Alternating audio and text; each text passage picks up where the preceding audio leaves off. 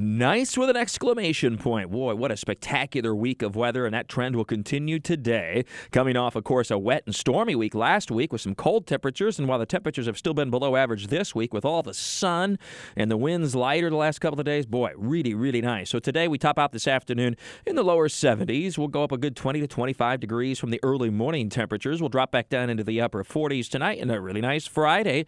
Several degrees warmer for the temperature, but the humidity will still be very comfortable as readings in the afternoon reach the mid-70s. And then that'll set us up for the weekend. And there are some changes over the weekend, but nothing that we haven't given you the first alert about already. And the good news is it's not anything real extreme. And what rain occurs will be primarily overnight on Saturday. So Saturday itself's a warm day. That's the warm day of the weekend. If you like warm temperatures, it's the pick day of the weekend. If you like a real fall feel to the air, then Sunday's your pick day of the weekend. See, we've got a little bit of everything for everybody.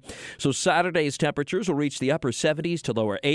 Morning sun will gradually give way to afternoon clouds as our cold front approaches from the west.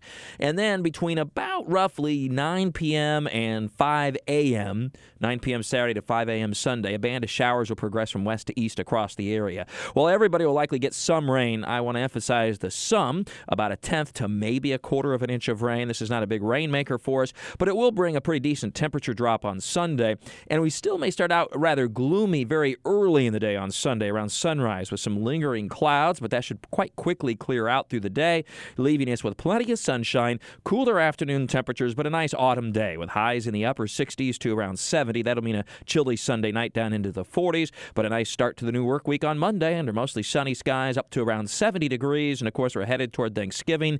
Lots of stuff going on. We have Nights of Lights starts Saturday afternoon and evening in St. Augustine. It looks really quite nice. Temperatures will be rather warm, but not uncomfortable necessarily. And there will be that risk for showers, but it would be quite late in St. Augustine, 10 or 11 o'clock at night at least, the way it looks. So some good news there. For Nights of Lights. And then we have, of course, people traveling this weekend. The front moving through will produce rain to the west and northwest of Jacksonville Saturday, and then up and down the I-95 corridor Saturday night into early Sunday. But it's a fast-moving and not particularly strong system, so that shouldn't be a big problem for travelers.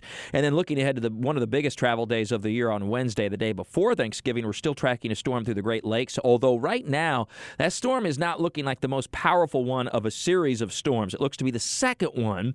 So this one will still produce some snow around the Great Lakes, rain for the eastern U.S., and likely at least a few showers for Jacksonville and northeastern Florida too. But again, not a major problem for travel on Saturday locally. Now, there will be a ripple effect from the snow in the Great Lakes area and some wind and rain to our north on potential airport delays, and there will also be rain on the West Coast. That West Coast system is a stronger one that may very well impact much of the central and eastern U.S.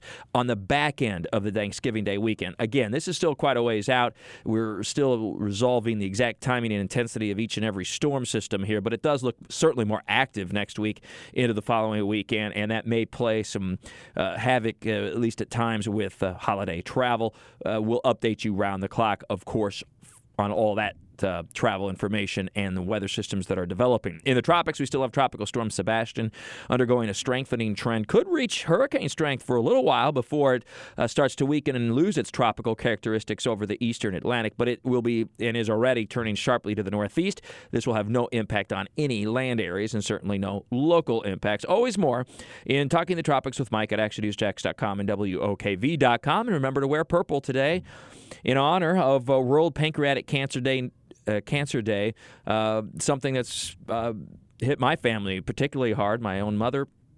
And that battle is chronicled, her battle, personal, very graceful battle, is chronicled in the Burrish blog. I have a link there. Again, WOKV.com and ActionNewsJax.com. Have a great day and enjoy this beautiful weather with all your weather all the time.